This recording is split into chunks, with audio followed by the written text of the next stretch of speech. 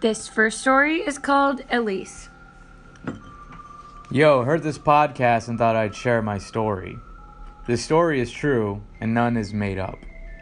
When I was about 19, I had some weird experiences.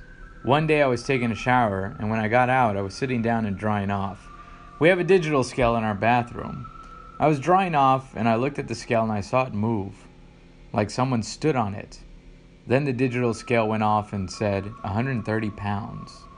This freaked me out, so I started to dry off faster. Then my towel on the floor suddenly lifted in the middle like it was picked up by someone. I ran. I went through a lot of jokes and crap like this for a while, but nothing scary. One night I woke up and saw a girl around my age standing in the middle of my room, wearing a diner uniform that had a name tag, Elise. I lived alone at the time. I don't want to sound like a creep, but she was hot. And I mean hot. She was a dirty blonde, small button nose, green eyes, and just a gorgeous body and face, amazing breasts, more beautiful than any girl I had ever seen. She then disappeared. A while later, I was getting ready for bed, and she appeared again, this time completely nude. And I don't want to go into the details, but yeah, we had sex, I guess. This was the best sex I ever had in my life. Elise comes almost every week, and we still have great times. I used to be depressed, but this changed my everything. I'm now happier than I've ever been. I talk to others and they say she's a succubus, but she's never harmed me or done anything but give me great times. Maybe a horny spirit? I don't know. But do you guys know what's going on since you all seem to know a lot about this? Thanks. That was submitted by John Capone. You don't read their last name because now he's going to get weird messages. And especially since the story's about sex. But it's from the Facebook group. They would know. Yeah, they would know if they follow the Facebook group. Okay, But we have thousands of people who listen to this podcast who don't follow the Facebook group, even though there are thousands of people in the Facebook group. So, as experts of this, we have actually had a podcast episode called Sex with a Ghost. Yes, we have, where we talk about having sex with a ghost. So maybe if you were a good fan, John, then you'd already know. Listen to it. That this is possible. Yeah, it's very possible. I don't think succubuses harm you. They just really suck your dick. Yeah, they fuck you and then you just become theirs. Yeah. So now, try to date somebody else and see what happens. Probably something bad. Yeah, the best sex ever? Yeah, Nick. What of that? I don't know, John. Oh my god, I'm already starting to freak out because I thought I saw something crawling on the wall, but it was nothing. We just got done doing another podcast called the Homeschool Podcast for our friend Augustino, and we already started talking about scary stuff since it's near Halloween. Happy Halloween, everybody. Yeah. Okay, so let's just get straight into this. If you don't know, this is True Scary Stories with Edie. This is two comedians reading scary stories. They're submitted by our listeners. So if you're not into that, you might want to stop listening right now. Yeah, because we tell the stories and then we comment on them. All right, so now we've got it. Let's get into it. And then don't forget to join the Facebook group. It's at True Scary Stories with Edie on Facebook. So let's go. All right. Nick, what are you waiting for? Let's get into more stories. Okay.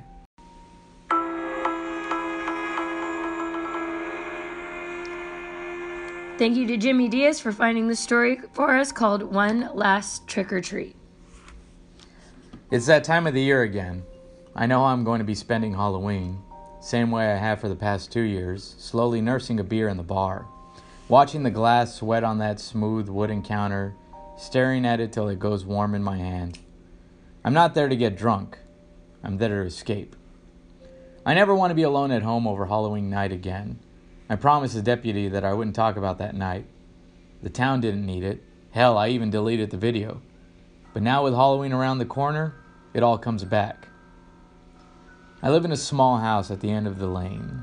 Another nondescript house down a row of its sisters. Prefabricated mostly. Far enough off the beaten path to be cheap, not so far as to be rural. But close. Pretty damn close. I didn't expect many kids to call around trick-or-treating come Halloween. It's a long road and most children manage to fill their baskets long before they get to my place. Besides, I quite like the peace and quiet. Halloween used to be a good night to settle down and catch some of the classic horror movies on TV. I kept a couple of bags of candy around just in case some kids actually made it all the way down the lane, but mostly it would be an evening all to myself. I can't quite remember what I was watching that night, probably because I'd been enjoying an after-dinner beer, and I may have gotten carried away, dozing off after one too many. I woke with a startle. My beer had gone warm on the side table, my hand still curled around the can. I winced as I unwrapped my fingers. Something had woken me up. The TV droned on in the background, the senseless drivel of late-night programming flickering across the room. Maybe it was just some high school kids out after some Halloween party, out on the streets making some noise that woke me up. I checked the time. Past midnight. I was glad that I invested in a little security for my house. Just the basics, really. A good camera to cover my front lawn, motion-activated lights around the front and back. I was trying to make the tough decision of whether to clear up the mess right there and then, or just kick the can down the road till the next morning with a loud rapping at the door shattered the silence. The can bounced off the floor, warm beer spraying across the bottom of my track pants. The shock left me too numb to even swear. I had just set the can back upright when the knocking sounded again. The rhythmic rap, increasingly impatient, the tempo building up as I stepped towards the door. I peered around the edge of the window. I saw nothing but my pale face in the glass. It was pitch dark outside. Why wasn't the light working? The knocking stopped. A tree branch, perhaps? Or something else tapping on the porch? The peephole glared at me, that little glass orb suddenly bulging with some half-promised horror. I swallowed, or I tried. My throat was dry, the warm beer on the floor suddenly inviting. "It's nothing," I said out loud, hoping that the familiar echo of my voice off the walls would ground me somehow. I walked up to the door and peered out, only to see the orange cones cast by the halogen streetlights a distance away. Nothing. I thought to myself, feeling childishly stupid. I sucked in a deep breath, feeling my lungs strain, then let the air stream out slowly. Then another knock. I turned back around to face the door. My heart punched at the inside of my chest, its crazed dance playing counterpoint to the knocking. I wasn't surprised to see my hand shake as I reached for the doorknob. Our town was a safe one, far from troubles of the big cities, or so we read in the papers. We had little more to fear in the night than seeing our trash strewn across the yard by the nimble fingers of raccoons. I threw the door open. The porch lights winked on, suddenly blinding me. I blinked away the white spots from my vision. A pair of children stood on my porch. They must have been 9 or 10. I couldn't see much more of them because they were in the classic Halloween getup, a simple sheet draped over each of them, a pair of holes cut out for them to see through. A pair of small baskets for candy broke through the small lines of the sheets. The toes of brand new dress shoes peeked out from under the sheets. A boy and a girl, I thought. Trick or treat. Such a common refrain. I expected the words, but not the delivery. They were but 2 fingers in front of me, yet their voices seemed to come from a great distance away. 2 figures, sorry. Trick or treat. The pair spoke again. I felt a little discomforted at the distortion in their voices. More than the weird volume, their voices seemed to blend into each other's, with some strange harmonics at play at the edges.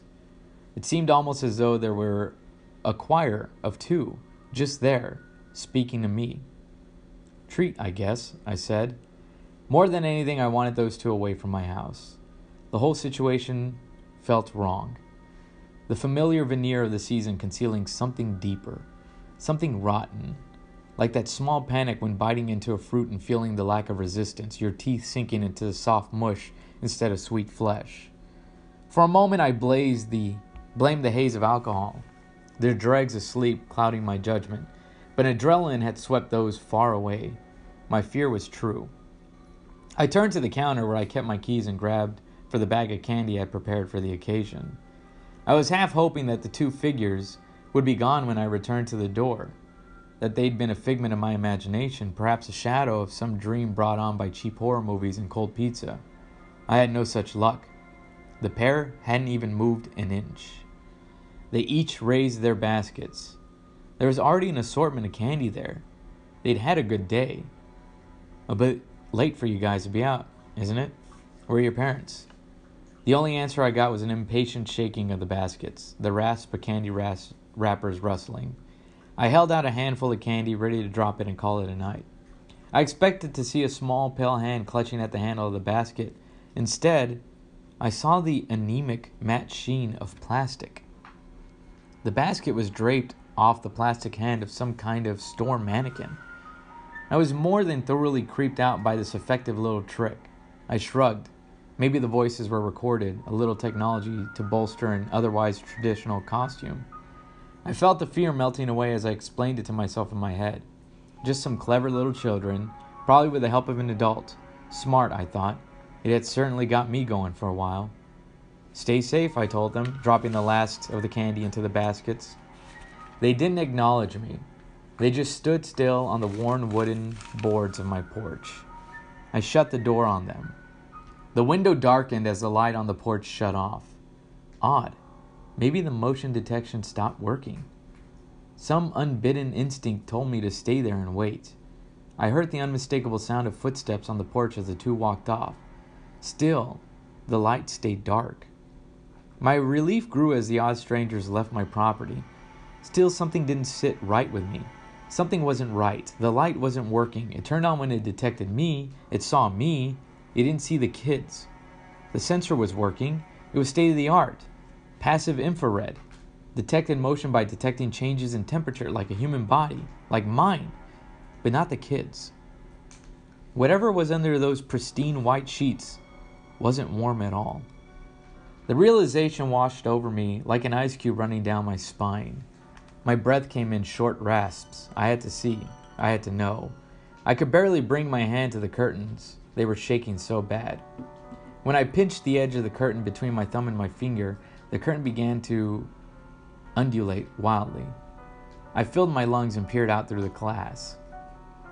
They were still there, barely 20 yards away, doing nothing, just standing there, motionless, facing the street. As I watched, they both swiveled their heads in perfect tandem to affix 2 pairs of fathomless eye holes on the window. There was no way. There was no way they could have seen me come to the window. I had to put it in the back of my mouth and bite down hard to keep from calling out. They knew. They knew I was there. I backed away from the window, dragging my leaden feet over the carpeted floor. I barely noticed when my heel knocked the can back. The beer leaked out onto the carpet, leaving a widening patch in front of me. I couldn't believe the raw animal fear those two had summoned up in me. Every instinct I had in me told me to run. Run. Get help. Anything but stay trapped in my own house. What could I do? Call the police and tell them I was scared of 2 little children trick-or-treating?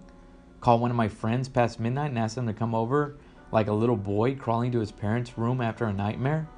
The situation was ridiculous. My mind told me so, that there had to be a rational explanation for everything, but I could not explain away the light, fluttery feeling in my stomach. I could not rationalize the prickly lump at the back of my throat. They'd only said 3 words to me in those unearthly tones. Who knew how cold those lips were? I shut the door to the kitchen, the sound echoing throughout the empty house. I turned my chair to face the front door, and then I waited, white-knuckled, for the dawn to come. I must have fallen asleep sometime during that long, cold wait, not daring to move from my chair, paralyzed with fear that one of those shrouded children would appear at my window, or worse yet, behind me. But even that manic store of energy wore out as the night wound to a close. I was woken up by a polite knock on the front door. I sat bolt upright, nearly falling off my chair. I stumbled to the door, a hint of dread from a few hours ago still lingering like a stale funk in the air. I checked the peephole again. This time, I was confronted with the well-scrubbed face of one of our town deputies. We'd been to school together. It was that kind of smallish town where you'd know almost everybody your age if they had history there. He was an earnest man, tough but fair. "Good morning, officer." "Good morning," he replied. The sour look on his face told me that it was anything but. His nose twitched as he took in the stale, sour smell of beer steaming off of the floor in the morning sun. "Had a good night last night?" I thought back to the night before. No, I didn't. The lawman was quick to see the fleeting shadow of doubt wash across my face. He pressed home his advantage. "You care to explain why you stole 2 mannequins from the store, dressed them up, and put them on your lawn?" He shifted to the side, and past his door-filling bulk, I saw two familiar shapes on my lawn. My lungs wouldn't fill with air. They were still there. They'd been there the whole time. "You okay, buddy?" The big man leaned in, blocking my view and steadying my shoulder with one of his strong hands. I brushed his hand off and lurched out into the yard, mindless of the freezing dew on my bare feet. The pair stood there, the draped sheets joined in between them. They were holding hands. The two of them were holding hands. I brought my palm down gingerly on the head of one nearer to me. Hard. I felt hard plastic. I whipped the sheet off of one in one smooth motion. I gave a strangled cry as I stared into the empty green eyes of a child mannequin. I backed away, too quick. I ended up on my ass on the cold grass, crawling and scrambling backwards until I bumped into the solid legs of the deputy behind me. He'd been quick to recognize my unease earlier. He was just as quick to realize genuine fear. He hoisted me back to my feet and helped me back to the house. Mind telling me what that was all about? He dumped me on the office chair in front of my computer. I tried, but I couldn't force the words out. The deputy sighed and settled onto my couch, wrinkling his nose at the empty beer cans on the side table. He leaned forward. First call the morning after Halloween, and I'm chasing down some bullshit break-in to a store in the middle of the town. Now I've got you hungover and scared shitless from a damn pair of dolls on your front yard. What I know is someone got into a store, smashed up the glass, stole sheets and a couple of mannequins. Bloody kids again. Except the glass. The lines on his brow deepened. I watched his Adam's apple bob up and down. The glass was on the outside of the shop only. Damnedest thing. "You got a camera on your yard, don't you?" I nodded numbly. "What say you give me another 10 minutes of your time tops? We go through that footage. I see who put those things on your lawn and I'll be out of your life, hopefully for good." I turned to face my computer and called up the stored videos on my hard drive. They were all transferred by Wi-Fi, convenient for the time that I brought the cameras. "Just put it on double speed backwards. We'll see who set them there soon enough." I hit the reverse play key and upped the speed. I saw the two of us scuttle from the house to the lawn and back again, then the first rays of the sun retreating from the grass, pulling back over the pair of figures until they were back in darkness. The two of them stood there, motionless for the longest time. When the two figures moved all by themselves in a jerky, swaying motion back from my lawn to my front door, the cursor danced a little jig in the corner of the screen as the shakes returned, stronger than before. The sharp hiss behind me told me I wasn't alone in my discomfort. I shuddered as I watched myself on screen, so close to the two abominations. Giving them a handful of candy each, I slowed the recording back to normal speed. On screen, I saw myself turn back into the house to retrieve the candy. The two figures stood there, impassive. As one, they both fixed those dark eye holes on the sheets on the camera. There was something else unmistakable. There was a slight pulse in the sheets, a small undulation. The mannequins were breathing. "I've seen enough." I turned to look at the deputy, his face as white as the sheets on the shrouded figures on the screen, his hand tight around the grip of his sidearm. That of all the things scared me the most of all. A symbol of law and order who had seen the worst of what our little community had to offer, just as scared as I was and ready to pull a gun in my house. I clicked the window shut and got up. I wandered over to my cabinet. I pulled out a pair of tumblers and a bottle of the good stuff. The bottle gave me a couple of contented glugs as I sloshed the rich golden whiskey into the glasses. I set one down in front of the other man and took a sip from my glass. A lawman could lose his job drinking on duty. This deputy didn't hesitate when he emptied half his glass. He didn't look at me when he spoke. "My old Nan wasn't from around here. She was back from the old country across the sea. She hated Halloween. Said there were things out there at night that weren't meant to see the light of day. One night a year, she told me, for one single night, some things were set loose. The candy and the costumes were a new thing. Back in the past, on All Hallows Eve, good folk crossed themselves and prayed and stayed in. Whatever's on that recording, it's not what our town needs, you understand?"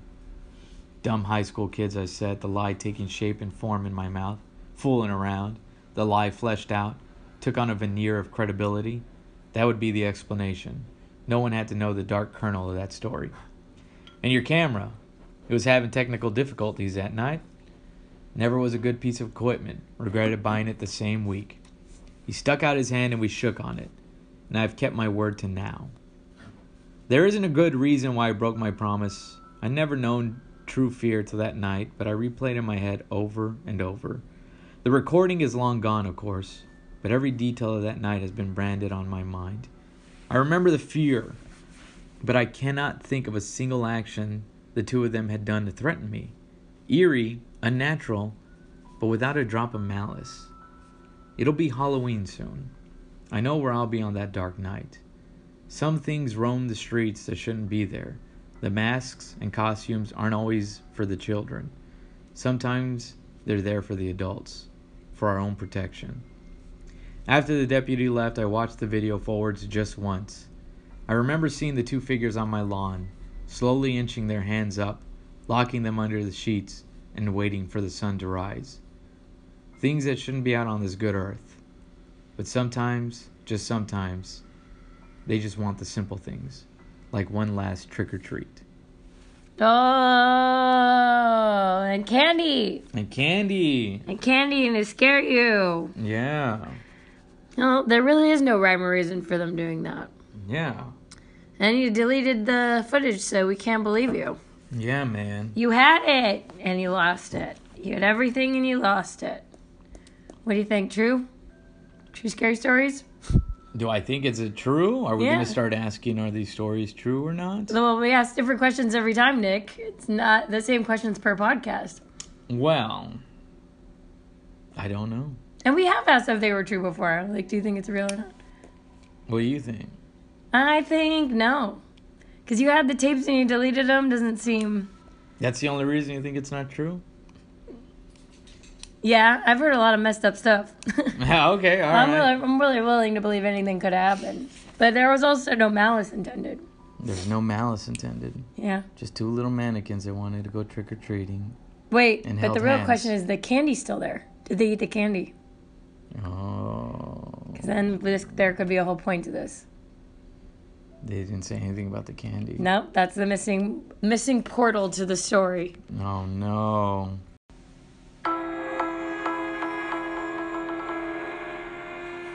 Happy Halloween, everybody! Okay, Yay. That's our favorite holiday after Christmas and my birthday. That's me and Nick's both favorite holidays, my birthday. Okay, so now what we got for you, we got a multi-part story, which Nick is super famous for. He found this story. When I found the body found story. We just complete each other's sentences. This one is called The God Experiment. Okay, well, the only thing I do is introduce the stories now. Go ahead. I don't have my name I'm tied to the podcast. Okay, go. Okay, so you let me do that. Okay, good. All right. All right.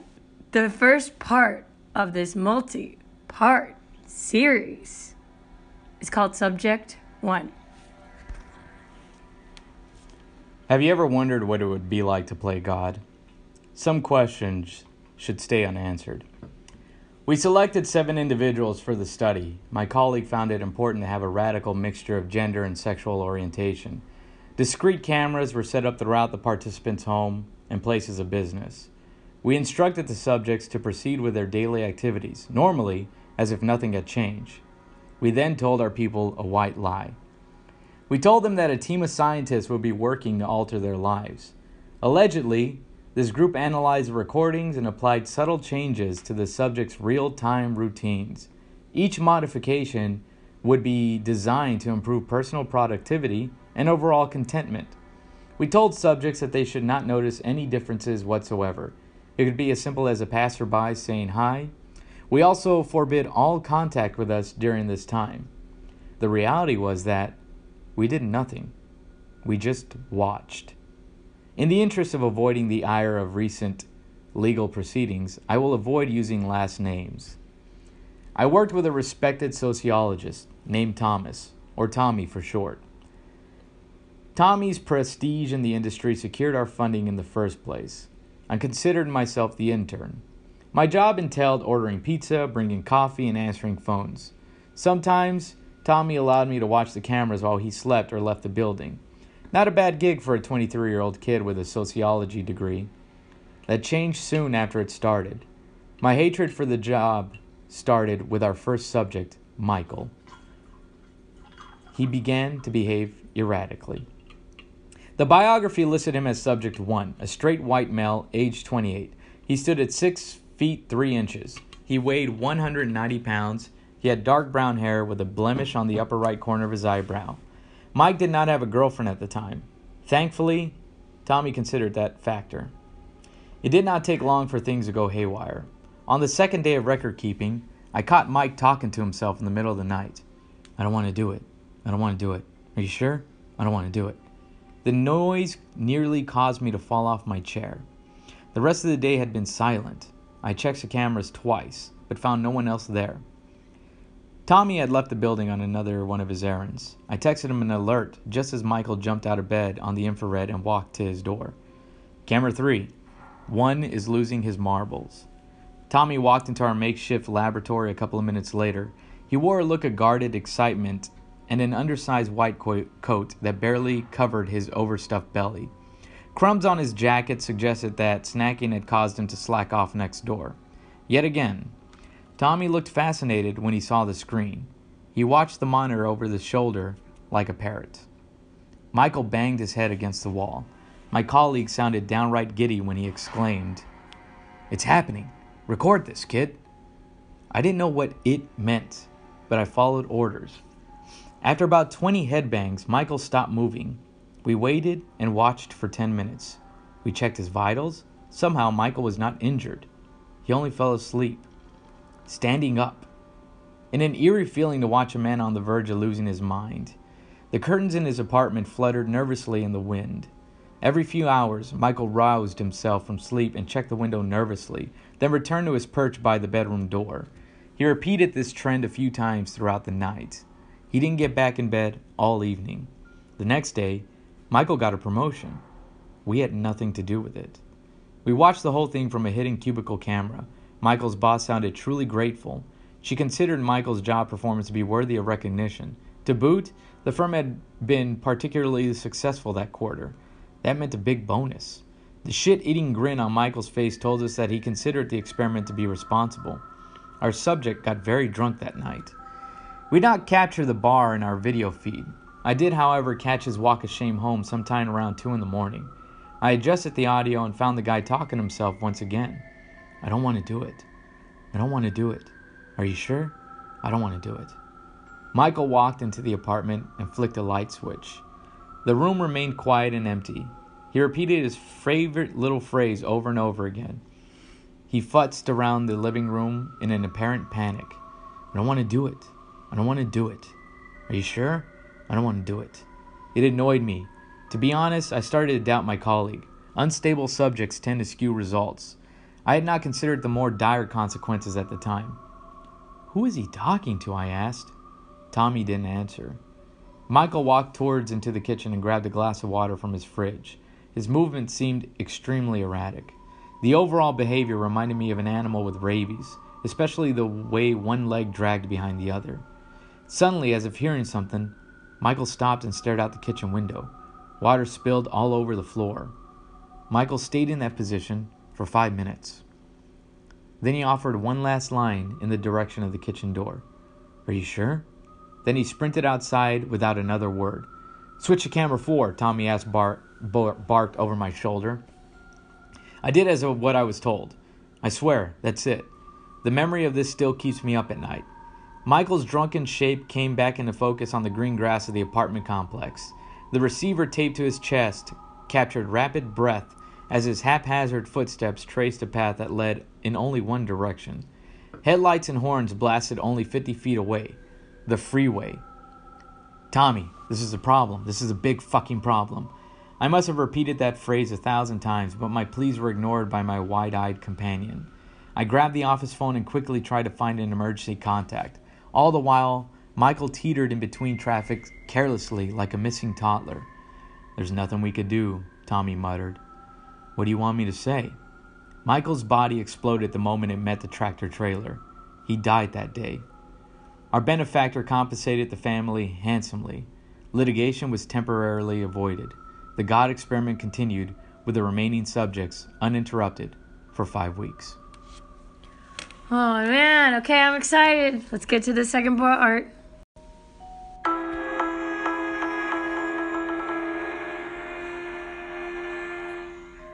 Subject 2. The God Experiment's second trial claimed a 29-year-old woman. Her name was Caroline. According to the bio, the subject stood at 5 feet 3 inches. She weighed 135 pounds. Caroline had dirty blonde hair that met mildly hazel eyes, with astigmatism affecting both lenses. Survey results indicated a surprising lack of romantic partners in the picture. Regardless, she was a female who pursued men exclusively. That fact checked Tommy's second box. So entered Subject 2. Caroline lived alone in a small apartment close to home. She preferred it that way. The short distance made it easy to check on her mother, Jacqueline, twice a day. Jacqueline suffered from stage 2 breast cancer, and the debilitating results of the chemotherapy just started to take effect around the time of our study. But she never complained. Some had it worse.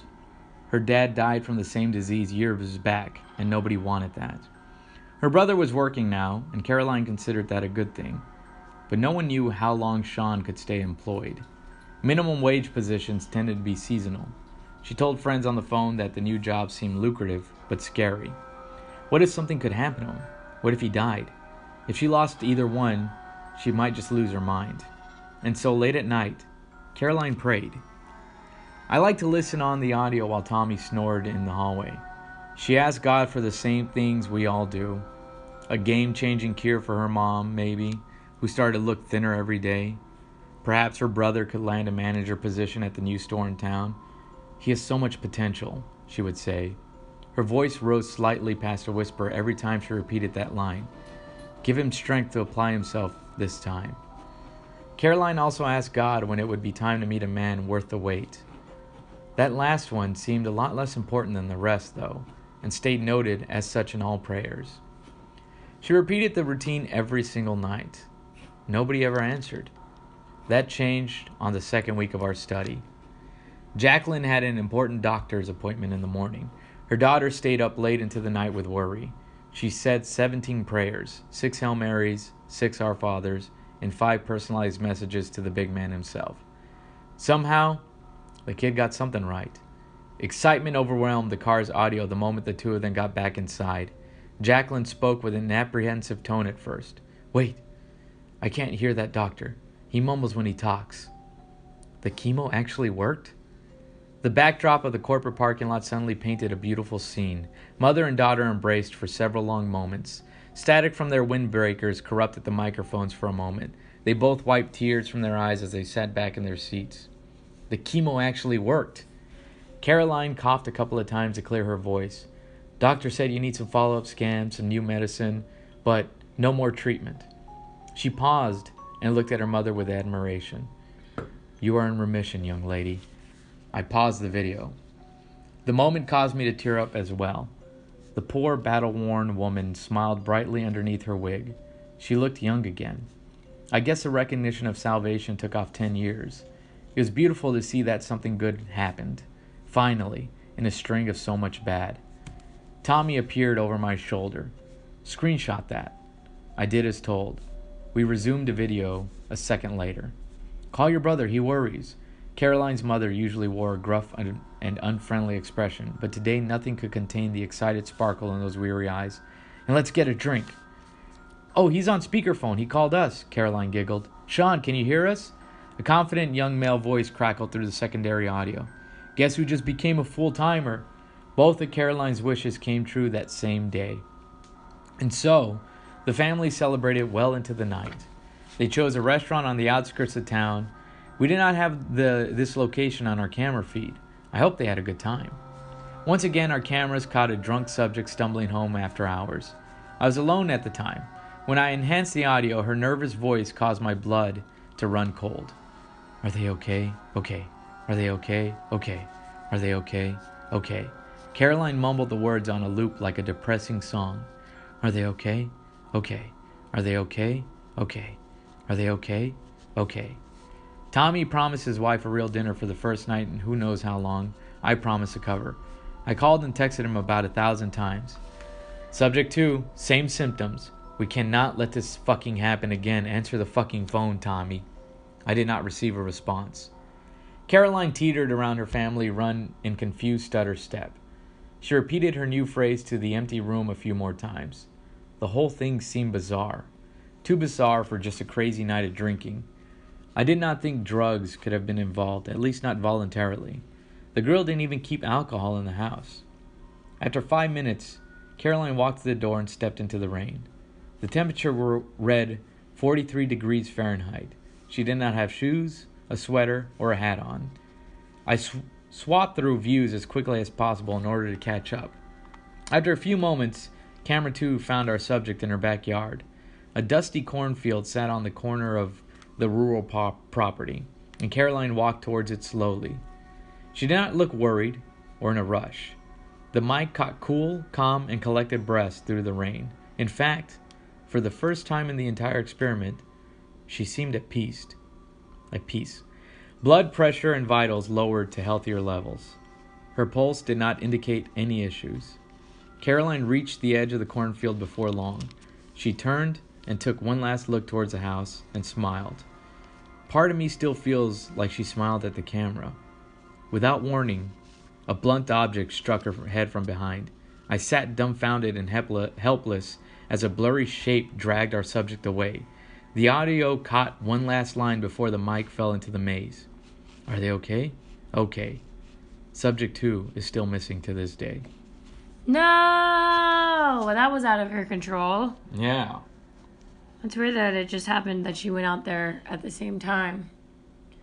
Has somebody captured her? Do you think it was Tommy? I don't know. He wasn't there. Oh. He wasn't in the laboratory. Scary story. Science tells me that it's probably Tommy. But I guess we're just going to have to keep listening and find out.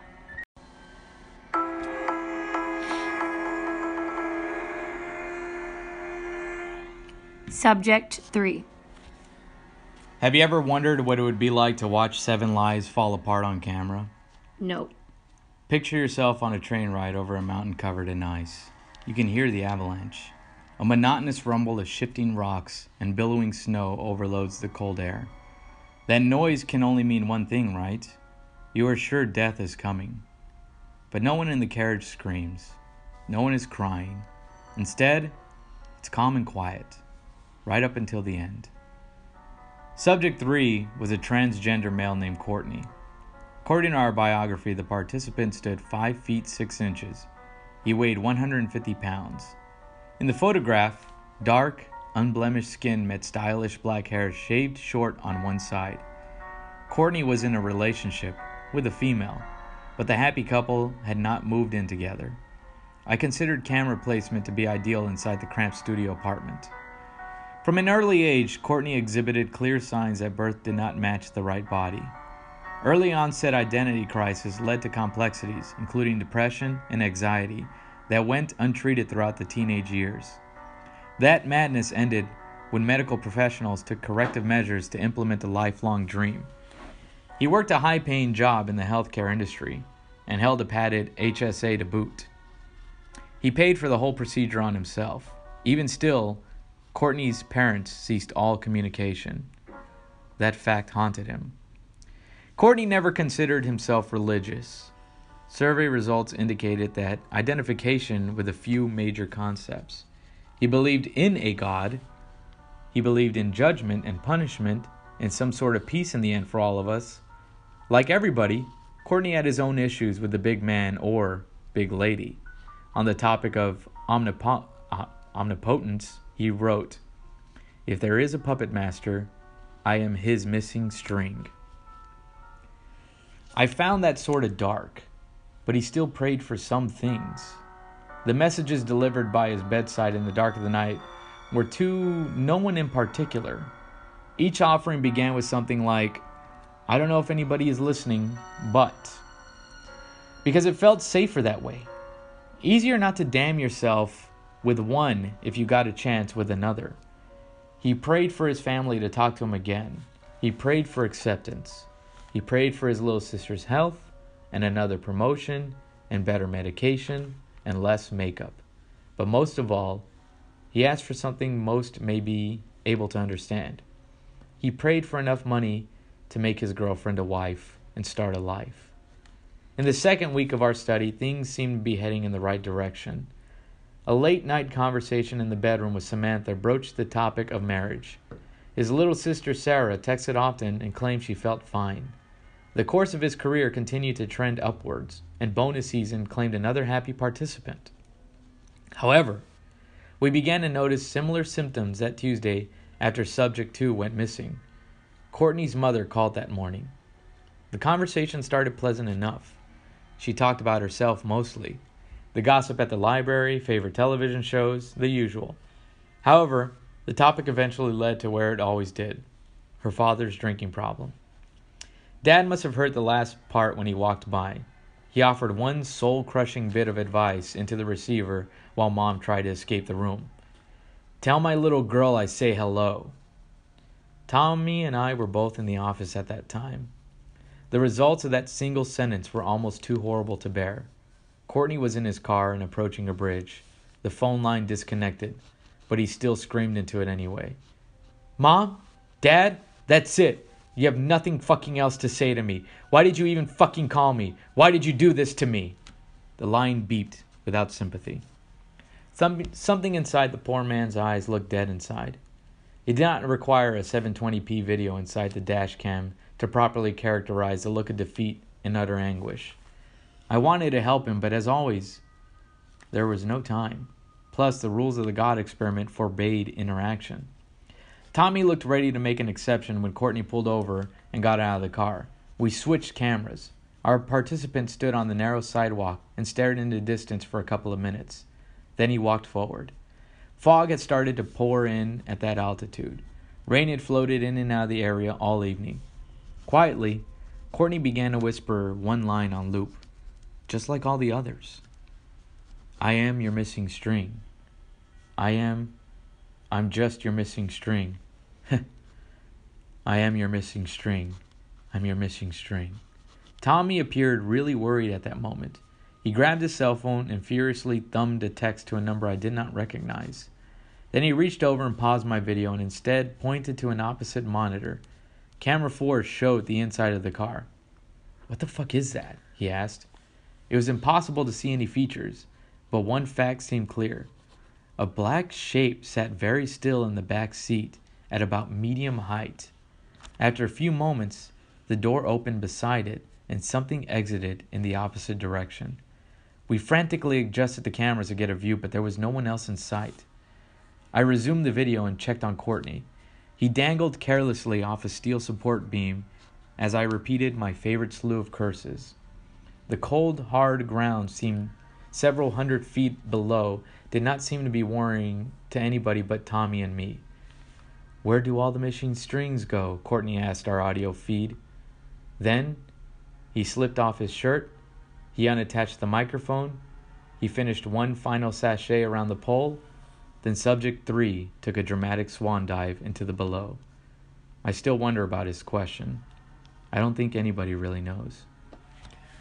Oh no! So someone is making them go crazy? It's not Tommy because now he's in the picture. Tommy's in the picture. Okay, let's keep going.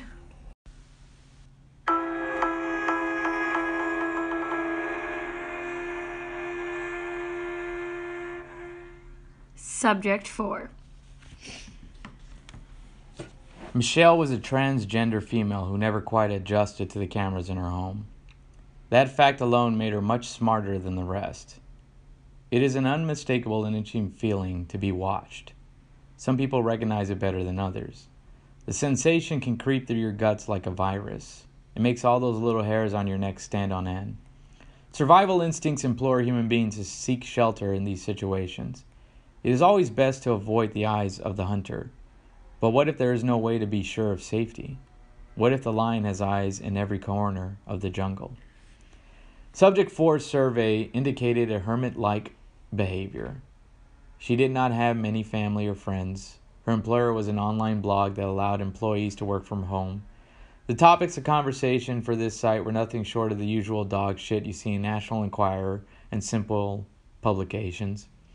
Popular headlines included, Woman marries alien. Bigfoot kept lumberjack as love slave. And more of the usual attention-seeking crap. The more absurd, the better. Michelle had been with the company nearly 10 years. Her articles on conspiracy theories built a reputation that stretched across the country. Nevertheless, a layoff at corporate headquarters claimed her job in the second week of our study. As with past participants, our video caught all the gory details. Our subject cried in bed for days. She did not leave her apartment for a week. Doctor's appointments stayed canceled, groceries were delivered to the house, and the few friends remaining offered nothing outside of a few half-hearted text messages. So it goes. Michelle pursued the employment market relentlessly. Personally, I thought this indicated a willingness to take life more seriously. The resume compiled online looked impressive to my untrained eyes. She called and begged several other companies that claimed to be hiring. She filled out 1 million applications online, but I suppose the job market is tough for the type of person who once wrote that her landlord is a lizard. Most newspapers insisted on a more serious experience. A few fellow blog sites openly laughed during interviews on the phone. The windfalls of hope and repeated disappointment became tough to watch. All these factors added up left Michelle at home all day alone. She turned to alcohol somewhere around the 3rd week. Tommy blamed the strange behavior that followed on her excessive drinking. I remain unconvinced. The warning signs that I had come to identify seemed to be repeating themselves in subject 4. One hungover morning, Michelle moved a chair into a blind spot in the kitchen. She sat there for 4 hours. The entire apartment stayed quiet during this time. When Michelle emerged, she seemed suspicious of everything from the cat to her own shadow. She searched the apartment endlessly for something, and that made us worry. During setup, Tom etched out one of our cameras into a wood on her nightstand. Sure enough, she found it, after tearing the whole room apart. She talked to us openly from that point on. That revelation certainly affected our test results. But as always, our responsibility stayed the same. Interference and correction did not present itself as an option. We were only observers. The camera became a prop in Michelle's bout of self-destruction. She carried that and a bottle of Jack Daniels everywhere. She talked to both as if live streaming. Most of the messages were incoherent and similar to the nonsense she used to peddle for a living. Reporting live from kitchen, water has turned a mysterious brown color. Back to you, Doc. Reporting from the bedroom, something is scratching underneath my floor. Can you guys hear that? Reporting from the den, someone is outside my door. Is that one of you? Nothing I saw or heard on screen confirmed her theories. However, my concerns started to get more serious when Michelle refused to sleep. 2 days without rest turned to 3 and 4 and 5. Her behavior became manic. On several occasions, I caught her staring at the walls for hours at a time. Soon enough, Michelle found the remaining cameras. She took to hiding in blind spots that made it impossible for me to see her after that. The frequency and length of all the live streams radically decreased. I hope that wherever she went, Michelle finally found some sleep. The apartment was always very quiet during that time. There were no other voices inside. One morning, many days later, someone knocked at the apartment door. Michelle had not been outside in 2 weeks. Tommy snored so loud in the lab that I almost missed it. The knock started out quiet and unassuming. After a few unanswered raps, it grew more aggressive, until it soon became an absolute pounding that stirred my colleague from his sleep and caused Michelle to sprint into my line of sight in a panic. Do you guys hear it now? We did. What do I do? I had no idea. Tommy pulled out his phone again. He had a block on the device that obscured my vision from one side. I asked him angrily about the text messages. He started to answer me just as Subject 4 walked over to the door. Shit, she cannot answer that door, he muttered instead. Michelle could not hear us. She looked through the peephole neurotically. Then she shrugged her shoulders, caught a quick nervous breath, and unlocked the chain. Why don't we have vision in the hallway, I asked, fearing the answer. It came a second later. Gunfire erupted into our headphones. A bullet caught Subject 4 in the head. I knew immediately that our Michelle was dead. She did not even have time to scream. Tommy pulled the plug from every computer, monitor, and power grid in the lab. Video and audio disappeared in kind. He fired off a few more rapid-fire messages. In a few short moments, the God experiment fell completely offline. His next words removed any doubt in my mind. We have to help the remaining subjects. We are running out of time. Oh, good, Tommy, yeah. Now you say it after the third one died. Jesus. We have to. Oh, yeah, we've been saying that this whole time. I told him, man. All right, here we go. How's Tommy going to fix this one? Tommy sure is in a pickle. Yeah, he is. It's Tommy Pickle. From Rugrats? Oh, I didn't think you would know that. Yeah. Because you're so much more wise than I am. Okay, here we go. Next segment.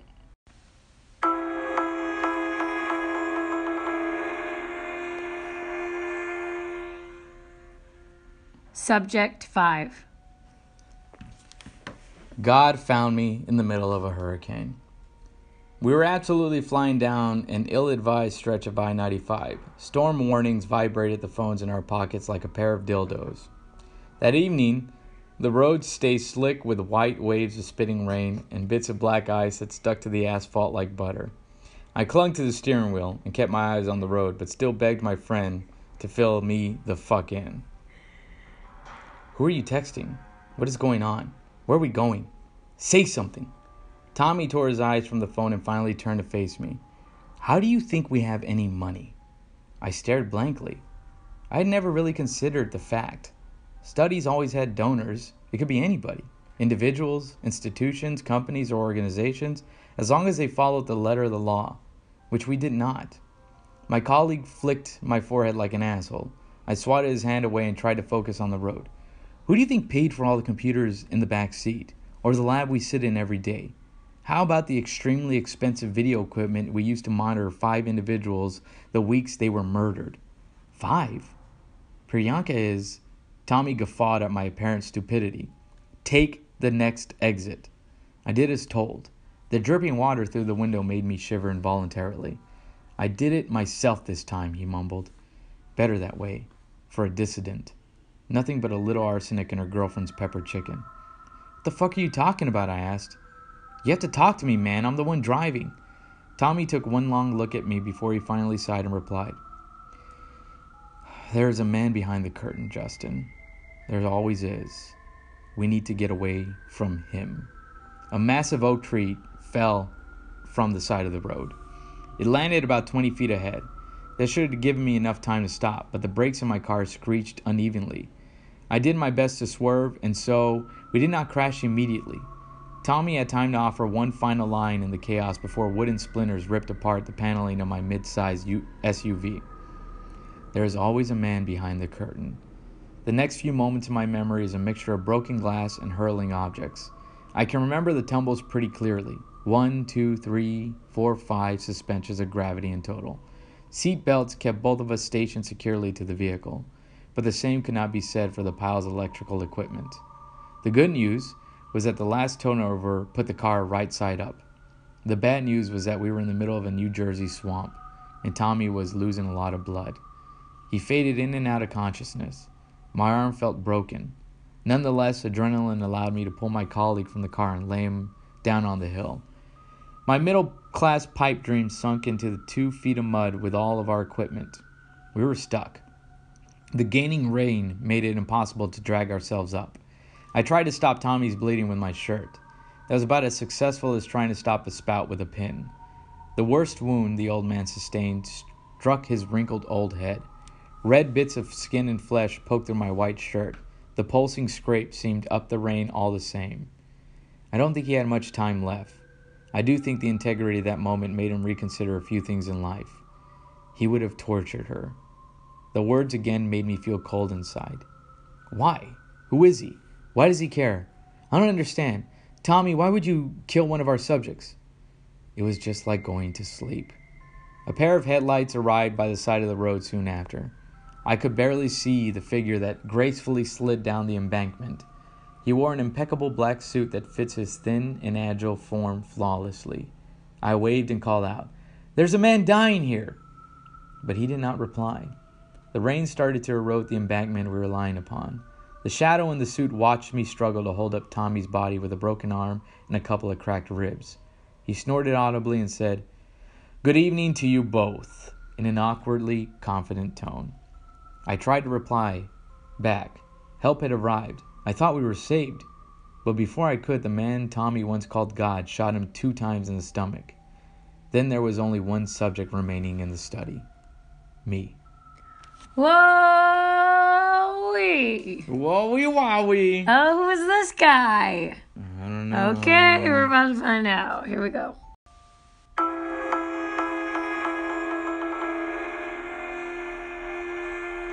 What a perfect time for us to remind you to join the Facebook group at True Scary Stories with Edie. Go give us 5 stars on iTunes. If you're not going to give us 5 stars, don't bother saying something mean. All right. Let's get to the conclusion of this. Yes. Subject 7. I wished I wasn't alive. That's such a bullshit statement these days. What do kids call it? Basic? The very same line could be applied to waiting in the doctor's office with a common cold, or sneezing in someone's face, or using the restroom in a public place. It just doesn't mean anything anymore, you know? Exaggeration and veneer have taken the guts out of the very words meant to imply the severity of my situation. Truthfully now, let's try that again. I wished I was not alive. If you thought the devil capable of immense torture, then God will almost certainly offer you a pleasant surprise. He brought me somewhere inside. The drugs that coursed through my veins in an IV were unlike anything I had ever experimented with in college. Pain became something to rest my head on when breathing was no longer a required chore. The shapes inside my teeming space blended together like 3 white rabbits shuffling through a surgery room. I felt insanity grip the corners of my brain and hold it tight like a vice. I prayed to death through gritted teeth and begged him to visit that night. But he didn't. Tommy knew about this fate. His last words told me everything I needed to know. There's always a man behind the curtain. I would like to talk about the God experiment. Through all the chaos of pain and pounding vibrations in my body, I could hear the voice as clear as it could be. It boomed and resonated throughout the hollow room as if on echo. I spoke back as a humble servant prepared to meet my maker. Subject 5 is a little lady named Priyanka. She is 25 years old, bisexual female. A white rod of lightning intercepted my mind. Again. Subject 5 was killed by Subject 6, Tommy. The pain grew worse. God did not like my answer. I asked him why. His response was to draw a deep breath and an overwhelming sigh. The kid's too loopy. This is not working. We'll have to try this again later. I looked around the room and tried to take in my surroundings. The walls were stained with waves of brown water damage and growing mold. The floor felt concrete. My bare feet were tied up to the legs of a rickety wooden chair. I shook it nervously. Fuck! God screamed in annoyance. This is not the plan. This is not the fucking plan.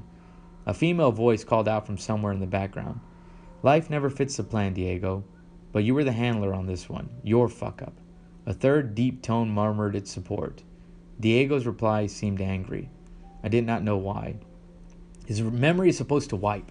The feds tested it years ago. Hell, we used the same drugs on Subject 6 for 6 years. Is it too soon? The female voice sounded downright cocky when she replied. Not too soon. Just doesn't always work out the way you want. Their voices converged in a cacophony of whispers too difficult to understand. Somewhere underneath all the horrible things churning inside of me, clarity approached. You're not God. I offered the words to the room in a daze. Oh, now he gets it. The male voice laughed again. Then he punched me in the mouth. Haven't you heard? The state is God. The G-man looked at the bruise on his fist while I spit a pool of blood in his direction. It all added up in that moment. The subjects were dissidents. They were destined to die because our government wanted them dead. Our purpose in the God experiment was only to ensure death came at the right time. We have to kill him. The Attorney General, the lady cut off her partner. The AG doesn't have to know anything. They both paused. Do you hear that? I took momentum of the moment to throw my chair to the floor. The struggle that ensued did not favor my side. I broke the legs and managed to scurry free, but soon enough, the third giant crow wrapped his arms around my arms while the 2 others punched me. When Tommy burst through the unlocked door to our room, I outright laughed at his sheer stupidity. The fat man was covered in blood. It dripped from his head and lab coat like an absurd C-rated horror movie. However, his next few actions were nothing short of heroic. Without them, I would not be alive to tell this story today. Thank the Lord, Tommy brought a big old gun with him. 2 bullets caught my attackers immediately. The third let go of me just before Tommy shot him in the knee. I stumbled out of the room and escaped the scene of the crime just in time. Tommy caught 1 more bullet himself that night. He died alongside the same men that ruined his life. The government selected 7 subjects from radically different backgrounds. Their names were Mike, Caroline, Courtney, Michelle, Priyanka, Tommy, and me. The reason behind multiple genders and orientation seems pretty simple. Our handlers wanted to prove a point during this run of the God experiment. Everyone is vulnerable at any time. Anyone can be taken care of outside of the public eye. The subjects we watched were targeted for execution by the same government that collects their taxes. And so, there is no more apt description for our commanders-in-chief. The state is God. If you ask more questions, I'm afraid they are in very short supply. For the past 6 months, I have been forced to hide, and I do not know why the feds allow me to be alive. I can feel their eyes every time I go to bed. Just before I submitted this final update, the camera on my laptop flicked to red. The state is watching me. They are watching you too. I only wanted someone else to see. Whoa! Oh, no, You've got us quivering like 2 brand new dildos. No, I know. It's all things like, that's the metaphor? It was vibrating like 2 dildos. We were quivering. Okay, all right. I'm quivering like a brand new dildo. Dildos don't vibrate. Vibrators vibrate. No, dildos can vibrate. Wouldn't they technically be called vibrators? Do you have? Wouldn't they be technically called vibrators? No, they have. You know what? This isn't about what the podcast is. If you want to hear more about that, you have to check out our podcast, 2 Dildos. Do dildos vibrate or not? Which our first episode will be next week after Halloween. Yes. Yeah, that is. I mean, of course it's got to end something like. What do you think? Is it true? Seems kind of like it could be true. Seems like it could be true. If you want to weigh in on this, go to truescarystories.com. I'm not going to do that. The Facebook group. The Facebook group, weigh in. And then if you want to submit your own scary story, definitely give it to us on the Facebook group. I know that we got some... New reviews? Yeah, we did get some new reviews. We did get one from Australia that we can't see because we're from the U.S., but thank you for listening. iTunes. Okay, cool. Here we go. So yeah, if you go on iTunes and you give us a rating, it really does help us out. TX Buggin says, perfect combo of scary and funny. I'm in love with this podcast. Edie is so silly. It makes the podcast so fun. Nick is so great and fits as the reader. This is such a great source of entertainment. I especially love the concept of comedians telling stories. The transition of funny and scary are also on the spot, making it a perfect mix. You will definitely get chills from these stories while cracking up at some of the silly jokes. Can't wait for more of these to come. Everything nickname what's taken 10 Jesus. Edie. Hey, I don't know why people are so upset with all these 1-star reviews. So I just started listening and I'm hooked. I love Edie's dorky comments and Nick's voice is great for storytelling. I listen to them on my way to work through traffic. Thank you. Also, she calls her listeners uglies, not as an insult. People just find any reason to be offended. Anyways, Nick and Edie, love you guys. Much love. Yeah. That's right, uglies. Yeah. You know it. Okay. Well, thank you so much for listening to this special Halloween episode of True Scary Stories with Edie. And you know what, uglies? We'll catch you on the Facebook group.